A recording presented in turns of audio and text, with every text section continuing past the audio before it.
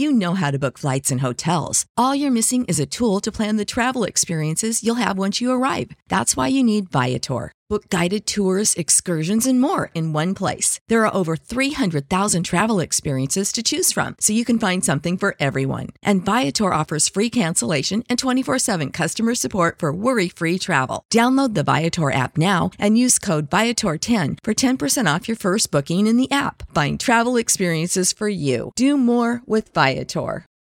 Today's show is brought to you by Strike Club, a brand new line of acne-fighting skincare products for guys. Developed by a pediatric dermatologist, Strike Club products are simple, skin-clearing, non-drying, and environmentally friendly. Did we mention simple? Your son can use Everywhere Wash in the shower to clear acne and inflammation in one simple step. Try Strike Club today. Use ONBOYS discount code ONBOYS to save 10%. Go to strikeclub.com to place your first order. That's STRYKE club.com.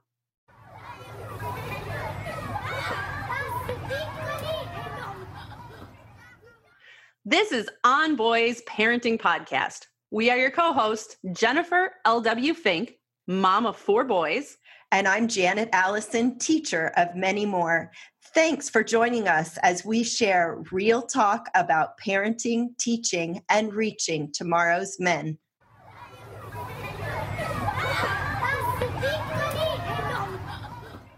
Raising boys is getting national attention. On a recent CBS morning show, Gayle King, Oprah's bestie, and also a well-respected journalist, talked about Raising Boys, a newly released CBS documentary.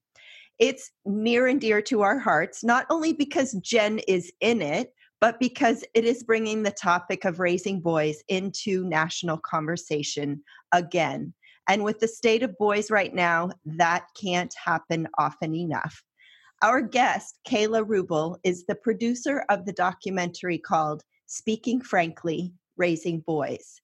Now, I've never been behind the scenes of a documentary, but have always wondered how an idea comes into form, how you find the right people to be in it, and above all, what factors play into knowing that the time is right to bring this information and call to action to viewers. Have you ever wondered that too? So excited to learn more today from our guest, Kayla Rubel. Welcome, Kayla. Thank you. Thank you for having me. Great to have you here. So, Kayla, you grew up with brothers, am I right? Yes, I have 2 little brothers. Aha. What other factors influenced you to produce this documentary? There's always a different reason for why you do a story or another. So in this case, CBS wanted to focus this. This is part of a 6-part series, and each episode is about sort of a different aspect of modern relationships. So in everything from family relationships to dating relationships and parenting, etc. And so we wanted to do an episode that was more parenting or kind of family related as we started to look into some of the issues of parenting that might make sense for this. And, there were some people on staff who had sons. So this kept coming, this conversation. And as we started looking into it, realized, there was something to do here on this topic of raising boys in the context, especially in the years kind of post Me Too, as we talk about a lot. So that's, I guess, how it came about. It's a natural story, just having people on staff and having them be concerned about their boys and what issues are coming up for them. And as I'm guessing you found out, this is a nationwide issue. It's like 7 issues rolled into one, right? So which made it challenging actually for the documentary. It made it challenging to find something to focus on.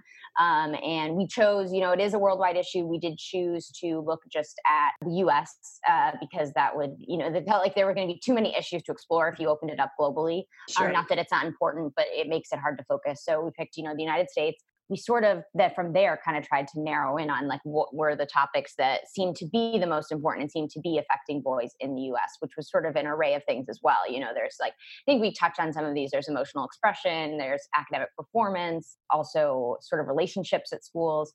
And that's sort of then what we ended up honing in on were early childhood development. Because that at least seemed like the way, if you could look at that, then you can look at like what kind of issues lead to some of the headlines of toxic masculinity and, quote unquote bad men, some of those things we've been seeing over the last couple of years. So it's sort of trying to take a step back and look like much earlier on in that process or part of the story. One of the things that I really appreciated when you first reached out to me, you were really exploring this idea. And, as a fellow journalist and as a writer, I could tell that you were at that stage where you're gathering your information, you're sort of finding out what's out there, trying to figure out what angle to come at it from. And I really appreciated that you came at this with an open mind and you were doing your due diligence and talking to people and listening to people tell you, this is what I'm seeing. You didn't come into this with a preconceived, I am going to make a documentary that says this about boys or that says this about raising boys. Right. Yeah. I think that's always really important as a journalist to not do that. I think it can be hard, especially when sometimes I was on a pretty quick deadline. So it's easier actually to come in with like preconceived notions and just sort of like, okay, this is what we think is happening. This is like the basic opinion of the people that I work around in a newsroom and what we've decided based on what we've read. And then this is like where we're going to take the story. I think, in one way I didn't know a lot about this topic. I'm not a parent. I have little brothers, but they're, in their 20s. So I don't know what it's like to raise a young boy right now. So for me, it was really important to just start asking the questions. And that tends to be how I start a story, is to find kind of experts in the area. So before I talk to maybe the parents, like the immediate parents, I'm going to try to feature or looking to interview or sort of I'm hoping to feature in the doc is, or the story is to talk to experts and just get their sense, like without leading them into what I am trying to do. It's like, okay, what is important to you? And how would you like to see the story told? Because I think so often, like, this isn't a topic that is uncovered by journalists and media. It's especially over the last couple of years with mass shootings, there's been a lot of op-eds written about raising boys. And so you can read those, but then they've already been done, right? So it's trying to figure out what hasn't been talked about and what do the people directly involved in the issue feel like isn't being discussed. And for me, it's always important to try to find those things and then build on that, because if there's a gap that people feel like exists, then presumably it will be more interesting than if I retell everyone what they already know. So and I'm glad you appreciated that and picked up on that. And that's something that's important to, I think, in any process in journalism, and especially something like this where there's a lot of opinions. There's been a lot of like inflammatory stuff, or everything seems to sort of spark controversy in this topic. So I think it was just important to just kind of listen to people and figure out like what's really going on. And I think a lot of the conversations I had, especially early on, sort of negated maybe things that anecdotally people thought was happening, or even some of the things that were in op-eds, that maybe the issues weren't quite the same as what we expected them to be. So if I had just gone in with like a preconceived notion, I think I would have ended up with not a very accurate portrayal of what was going on. Can you give us an example of that? I guess one thing would be like boys' performance in school. After a certain age, boys tend to want to not do well, and they kind of purposely will not do well in school, which I know statistically like exists, but I really didn't talk to any parents who had that specific experience. So it wasn't something I was able to explore. So like that would be one that I know my bosses were, would ask about. And I'd be like, well, we can't really talk about it because none of the parents had that to say. And it's not to say that it's not happening, but it wasn't something that I was getting like, direct feedback about. Oh, I think it was, it was actually this question of whether there would be animosity of parents of boys, kind of animosity about Me Too, and sort of resentful of some of these women's empowerment movements and girls' empowerment movements. And that was something that I've even seen in news articles. There's this sort of like questioning, like, is there going to be a backlash or whatnot? And I know that when you get to adults, there is some backlash against these movements, but I did not find a single conversation with parents that led me to feel comfortable saying that any parents of boys, and I'm sure there are some, but that by and large in the mainstream, that there were parents of boys who felt resentful of opportunities girls had been given. This conversation came up about, okay, how do we also have this conversation about opportunities to give boys? No parent said it to me in a way that felt like there was any animosity, which I think was something people were expecting, and something, you know, attention that maybe you are hoping is going to exist when you're creating television, but it didn't, at least that I found. How do you find the parents to talk to? How do you find the experts? How do you choose who you're going to talk to? Because obviously that's going to influence the direction that your story goes. It's really important to me with experts to find experts who are kind of proven, who say things that are correct. I listen to what they say in especially our first, you know, pre-interview conversations that we do before doing the camera interview, that I know that what they're saying is factually accurate. Jen and I love that you included Michael Reichert. We had an On Boys episode with him, and both of us were we just want to bring him home with us. Not only is he wise, but he's so kind and generous, so kind, thoughtful, and what a wonderful man. He's so kind and so thoughtful and has so much experience. And that's always really important, especially for these sort of survey pieces where you're looking at a big topic and you have to do it again pretty quickly, and you don't get to dig as deep into some of the issues as you would like. So you really need people who can just confidently tell you the truth and or confidently give you perspective of what this issue is that's very rooted in a lot of research and a pretty deep well of expertise. So I think, and he's great, and he has so much personal experience, and he's worked for so long on this topic, and he speaks, you know, it was really important. I think it was great to have a man who can talk about these issues. It allows maybe other men to be able to listen to him talk about that. And then he talks so sensitively about feminism and how these issues kind of go together. And so that was really nice to find. And I think to your other question about parents, how we find parents, I think we actually posted on your Facebook group. We posted on a couple of Facebook groups, and you do pre-phone calls. And I just sort of, again, I kind of just said, with all of it, I didn't go in with a specific story that I was looking for from each parent. It was just like, tell me what you're experiencing and talk to me a little bit about it. I asked about some of the issues that I knew, like schooling, misbehavior, some of these things that I thought would come up in documentary, or things that had kind of been coming up in research. But otherwise, I just sort of listened to what parents were talking about. And then stepped back and said, okay, like what are some of these common themes that came up? Which parents best speak to it? Who had some interesting stories that I think we might want to feature? And then I went from there. We hope you're enjoying this conversation about the background of the documentary that we will be posting in the show notes. We really want you to see it. It's a very important conversation. And meanwhile, we want to let you know that this episode is sponsored by Strike Club. Strike Club Body Wash is especially formulated for your tween and teen son's changing skin. So it will help with acne, with dry places, all those things that are happening to his changing skin. StrikeClub.com. Check it out, and we've got a discount code for you on boys, and that will save you 10%. So go to strikeclub.com, STRYKE club.com. Use that discount code on boys. And now let's hear about some of the conversations that Kayla had with families across America.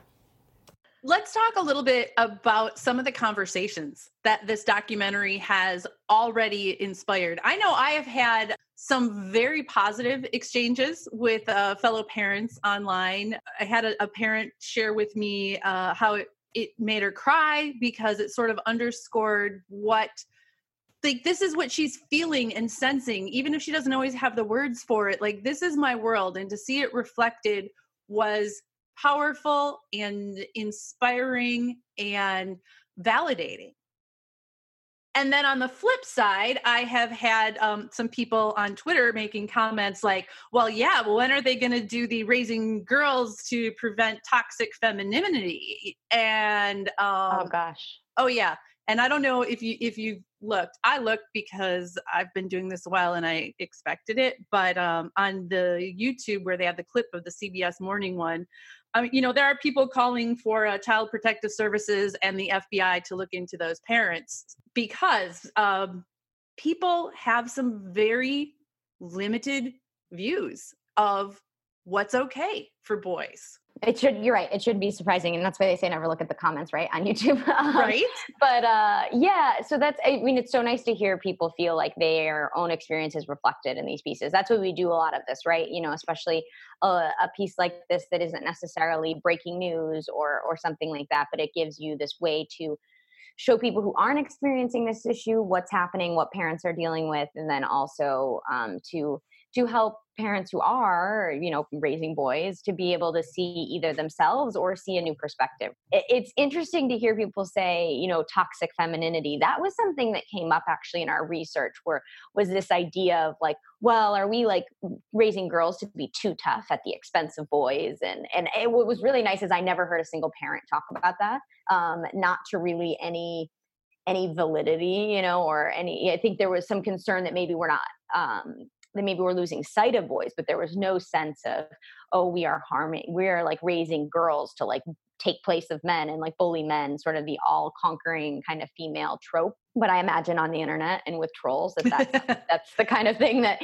they would latch on to, and is so unfortunate because I think that is not the point of this documentary. It's about parenting and it's about boys and the issues they're experiencing, and to take that and say, well, what about what girls are doing? When I don't know, that just feels it's a 3-year-old argument. I mean, if you ask me, right? Is. Like, well, you're doing this. What about this? And I don't find that a very mature approach to conversation. And I did actually respond to one of these people on Twitter because that's how I am. And I said, so should we wait until the media makes that, or should we talk about what's going or should I keep raising my boys right now? And I think there's this tendency in society to do this thing of saying, well, but what about this thing that we're not paying attention to? And sometimes it's done as a way to detract from the immediate story at hand. And that's counterproductive because you just can't cover everything in one story. I mean, we can't cover the whole world in 25 minutes. For Jen and I, who are almost into year 3 of On Boys, our name is pretty clear. We're about boys, but that absolutely doesn't mean that we're not about girls. And yet, we can't cover it all. So there's this balance that we strive for. And we're going to land on the side of talking about boys, but that doesn't mean that we don't want equity with girls. And I talk to so many parents who feel, and this may have come across to you, but feel judged by parents of girls. You can't keep your boys under control and all of that it's paralyzing to parents of boys. It's shaming and embarrassing. And I had one mom who had a girl first and was, in that camp of why can't you control your boys until she had a boy. And then she changed her tune and apologized. I think documentaries like this open up that, hey, this is happening. The man who talked about his son with the man bun ponytail. Yeah, right, the ponytail. How much do you tell your child ahead of time? Like, you don't want them to go into a socially embarrassing situation, but yet you don't want to diminish. You want him to wear his ponytail and his sparkly shoes if he wants to, but you also have the reality of what's going to happen when he enters the classroom and his peer group.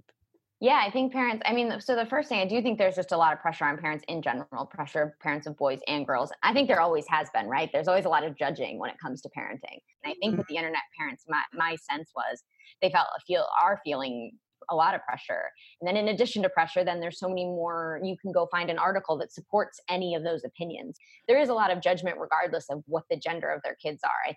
This episode is sponsored by ByHeart. Babies need to eat. And whether you breastfeed or bottle feed, use formula, combine all of the above, you need options. We wanted to let you know about ByHeart baby formula.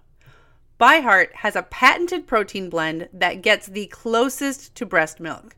It includes 2 of the most abundant proteins in breast milk. And ByHeart actually ran a clinical trial comparing their formula to a leading infant formula, and proved that babies on ByHeart have softer poops, less spit up, and easier digestion. ByHeart is also the only US-made infant formula to use organic, grass-fed, whole milk. So if you need baby formula for your baby, consider ByHeart. New customers can get 10% off your first order by using code ONBOYS at byheart.com. That's BYHEART.com/podcast, and it is 10% off your first order. Byheart.com/podcast. This is a limited time offer, and additional terms and conditions may apply. We all know that vitamins can help fill nutritional gaps in our diet. But a lot of us don't like to take vitamins because we don't like swallowing pills. How do you feel about that, Janet? There's some days that I look at my vitamins and go, yeah, I should take those. I'll do it later. But I'll tell you what's changed. I have gotten Easy Melt vitamins. I have the D3 and I have the B12s and a multivitamin. And I just pop them in my mouth and they dissolve, and I don't have to think about swallowing a vitamin. Yeah, and you don't necessarily need water either to have on hand to get this big vitamin down. Yeah, no, and they taste good. And they're sugar-free. They melt quickly. The reason they melt is because of plants, not chemicals. Plant-based nutrition. For a limited time only, you can receive a free 3-month supply of Easy Melt Vitamin D3 with your first purchase. To claim your free D3, visit try.easymelt.com/onboys. That's try.easymelts, EZMELTS.com/onboys. It was really interesting to hear parents talk about that specifically. You know, we're kind of in this like evolving era when it comes to gender roles and gender norms. And there's a lot of parents who are trying to do the best that they can, and they want to support their kids, and they're so open to whatever their child wants to be. They recognize this reality that just because they're open does not mean the rest of society is. And a lot of society might be, right? You know, especially kids. It really, I mean, something that I seemed to pick up on was that kids themselves at this moment are pretty open. They're pretty used to a lot of these things that might jar, you know, older millennials and Gen X and older parents, you know, probably aren't very jarring to kids. They are pretty used to a lot of this stuff. But yeah, so you have parents that are trying to raise kids in this era where, in theory, we want to raise our kids to be who they are and to express their gender however they want to express their gender. But then there's this concern. I think there's this fear in all parents, and I think it goes beyond gender. There's this fear when you're putting your kid out in the world. You know, the minute they step out of your house, they're at risk of being bullied, of being teased, of having something bad happen to them, and you want to protect them, and you don't want them to go through something that hurts them and hurts their feelings. And then they kind of grapple with this issue of like, well, I want to protect my kid by letting my kid be himself, but then I'm also worried that when he goes on the playground that something might happen that might impact his whole day and might impact him for longer, right? I think we worry that something that happens to our kid on the playground could impact them for quite a long time. So that came up a lot with parents and was something I hadn't thought much about previously, you know, and it kind of showed that it's the parents that are worried. And then, because do you warn your kid? Right. That society might not accept him?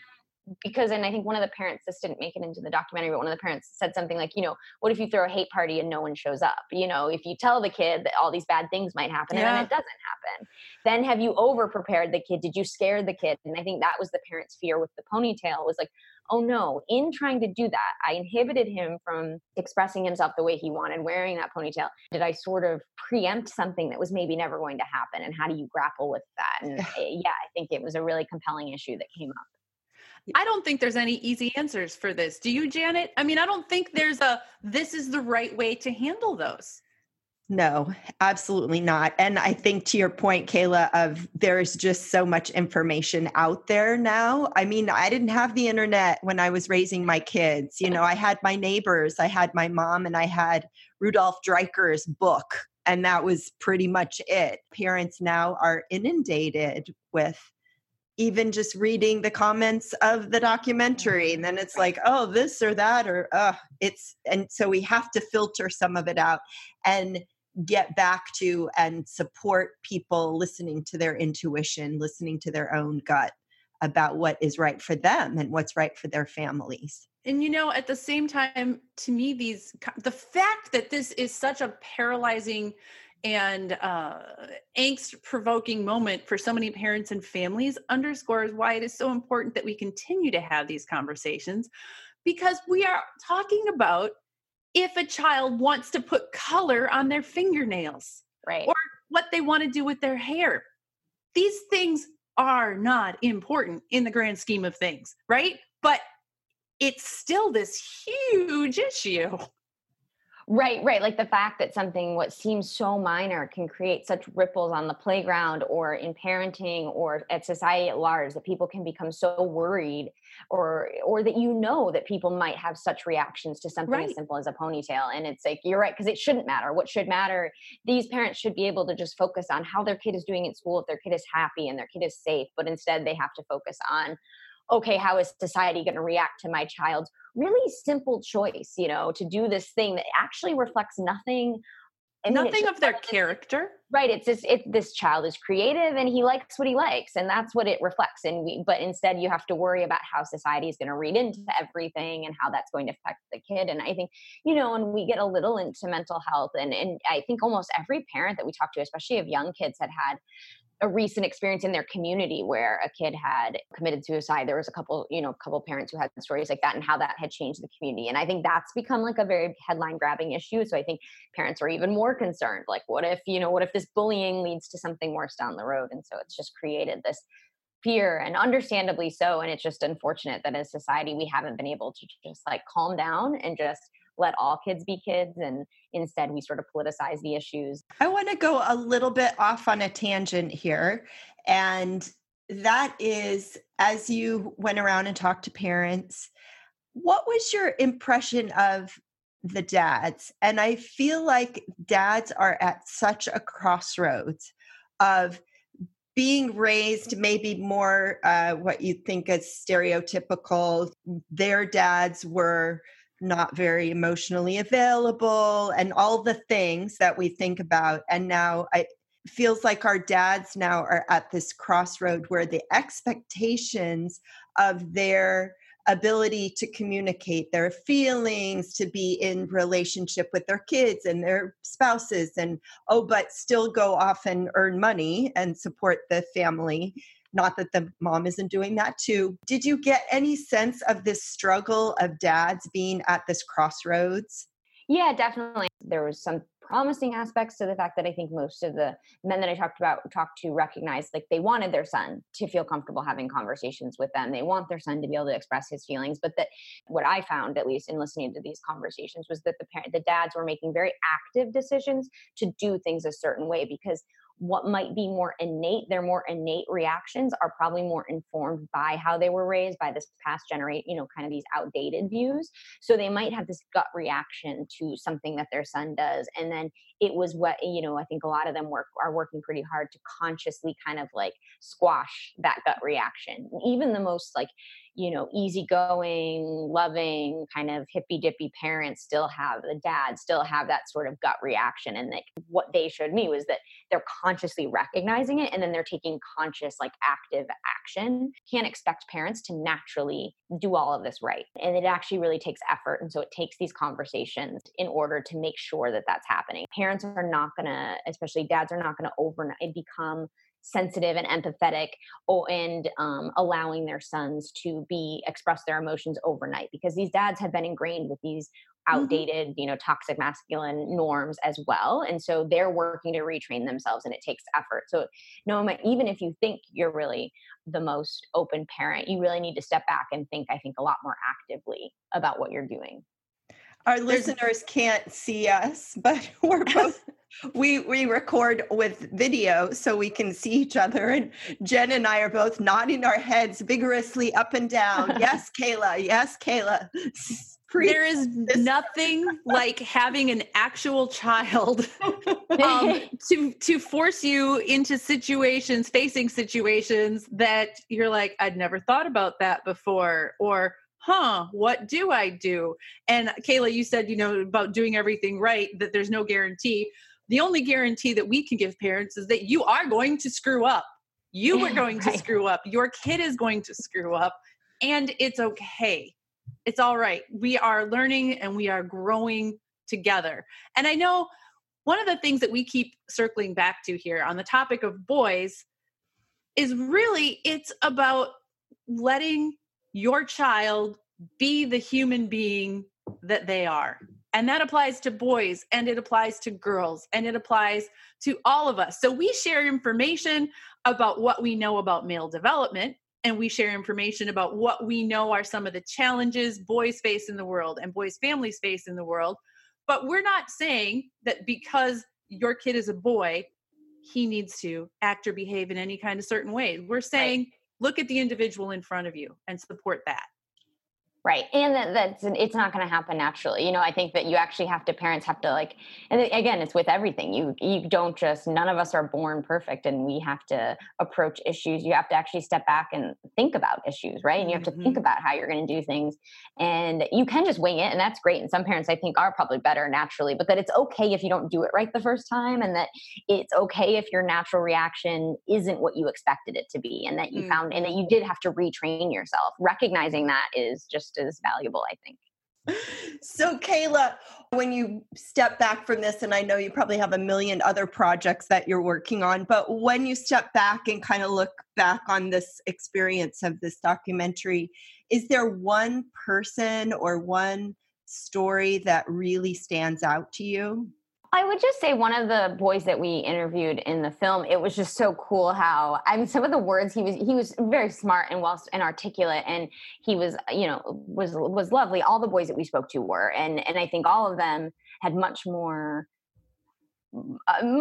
optimistic views on gender equality and feminism than I was expecting. And that I feel like the guys that I grew up with would have had. So that was just really cool in itself. But then one of the boys that we spoke to, he just used words like gendered, and he talked about LGBTQ in this way that I don't think it was part of my vocabulary growing up. And it was just so cool and it was natural. It wasn't, you could tell his parents hadn't forced that vocabulary on him. That was just, I think, the natural conversations that he's having and that kids are having, or the words that they're using, or the words that they're hearing in their books and TV shows that they're watching. And it felt so natural. And I felt like I could have been talking to someone much older, a college student. And so I'm really interested to see how these kids are going to be by the time they're 20 and I'm, in my middle age. I feel like half the conversations that they're going to be having are so much more articulate than I'll be able to manage, So, and it definitely made me feel better about where things might be,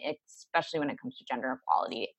Once these kids are maybe in control, and some of these older generations, we've phased out of it. So, yeah. So I think that stood out to me a lot, was just the way these children were communicating, these boys are communicating, and the words they're using, and the way they look at issues. And asking them what they thought about boys or girls felt so silly to them. I could tell that they were just what do you mean?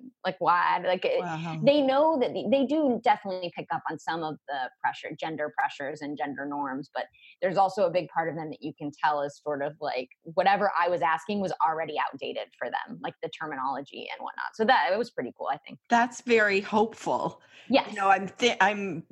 When we're recording this, the Merriam-Webster just made they as a pronoun the word of the year of 2019. Oh, cool. Here I am in my generation, which is above your guys' generation. And that's still I have, like you were saying before, I have to consciously make the effort to incorporate that word into my vocabulary. Yet right. It sounds like with this boy, what? Why are you even calling that out? Because that's what's the question? Yeah, right. Yeah, they did right. seem like that. It was so cool. And that's it is going to be so much more natural for them, and there's not going to be protests over bathrooms and all these things that we have turned we've decided are big deals to us. You can just tell with them. There's going to be other issues because I'm sure their kids will be onto something else. But yes, at least when it comes to the stuff that we're talking about right now, and that's so important, especially to so many of us women and so many of the moms that we interviewed as well. A lot of these issues of gender equality in the workplace and just raising boys who are sensitive to that stuff. It just felt okay, the kids they're fine, they've got this. The parents are doing an active enough job and are obviously playing a role in this, but also it seems like the playground community at large is doing okay. They've got it. Yay. I think that's the biggest takeaway that I want for parents, both from the documentary and from our podcast, the kids are okay. Yeah. Like, we obsess as parents and as adults. Are we doing the right thing? Are we not doing the right thing? We are doing good enough. Our kids are growing. Our kids are thriving. Are there issues? Yes, absolutely. Do we talk about them? Yes. But we're making progress. Definitely. Yeah. I felt like I was not expecting to feel like, okay, more progress is actually being made than I thought. I was like expecting to talk to a lot more parents who made me feel like, oh gosh, still have so much work to go, that people would have these sort of outdated views. And I just really didn't come across that. And we were all over the country in lots of states, lots of different ends of the spectrum, and lots of different backgrounds of people that we talked about. And at the end of the day, everyone was there was kind of this area that everyone seemed to fall into. And there weren't really a lot of, it was a lot less extreme or a lot more together, a lot more forward looking than I was expecting. Yay. Bravo. Well, we want to hear how we can, and we'll put a link in the show notes for our viewers to view the documentary. So tell us about that. But also, I'm so curious, what are the next projects coming up on your to-do list? So you can go to CBSN Originals, I think, the website, and you can watch it there. I think there's some stories on YouTube on CBS News, and then the CBSN streaming app, I think, also has them. Actually, my day job, I'm an investigative reporter, and I am working on some investigative reporting on the Flint water crisis, which is what I've been doing for the last few years. So I'll be doing that, continuing going forward. So. Well, thank you for taking up that work also. Investigative journalists are just, man, we need you more than ever. Yes, especially right now. It's very important. So I'm glad I'll be able to go back to that. So, but it was nice to take some time to look at something maybe a little bit different than my normal, digging into government corruption and whatnot. So, and get to spend some time talking to parents. It was a nice respite. Thank you so much for sharing some time with us. This has been a fascinating look behind the scenes of how documentaries are formed and the thought processes that go into it. I've just thoroughly enjoyed learning more. Great. And thank you. Thanks for featuring us, and thanks for helping so much in the process. It was great to find sites like yours. That was another, we didn't get into this, but just the community on the internet, that exists for parents now. And it was helpful for us in finding resources and getting to make sure that we understood the topic the best. And then thanks for taking the time to talk to me about it. I appreciate it. Oh, thank you. It was a pleasure. Yeah. Oh, thank you guys. Bye. Thank you. Bye-bye.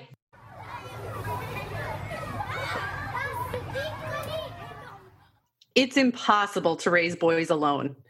Join one or both of our Facebook groups. Jen is at Building Boys, and Janet has Boys Alive. Ask questions, share your wins, get support when you need it. We'd love to have you join us.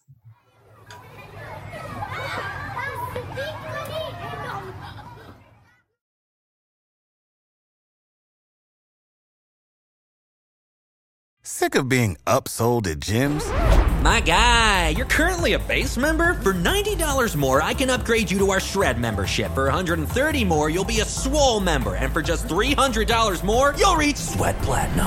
At Planet Fitness, you'll get energy without the upsell. Never pushy, always free fitness training and equipment for every workout. It's fitness that fits your budget. Join Planet Fitness for just $1 down and $10 a month. Cancel anytime. Deal ends Friday, May 10th. See Home Club for details.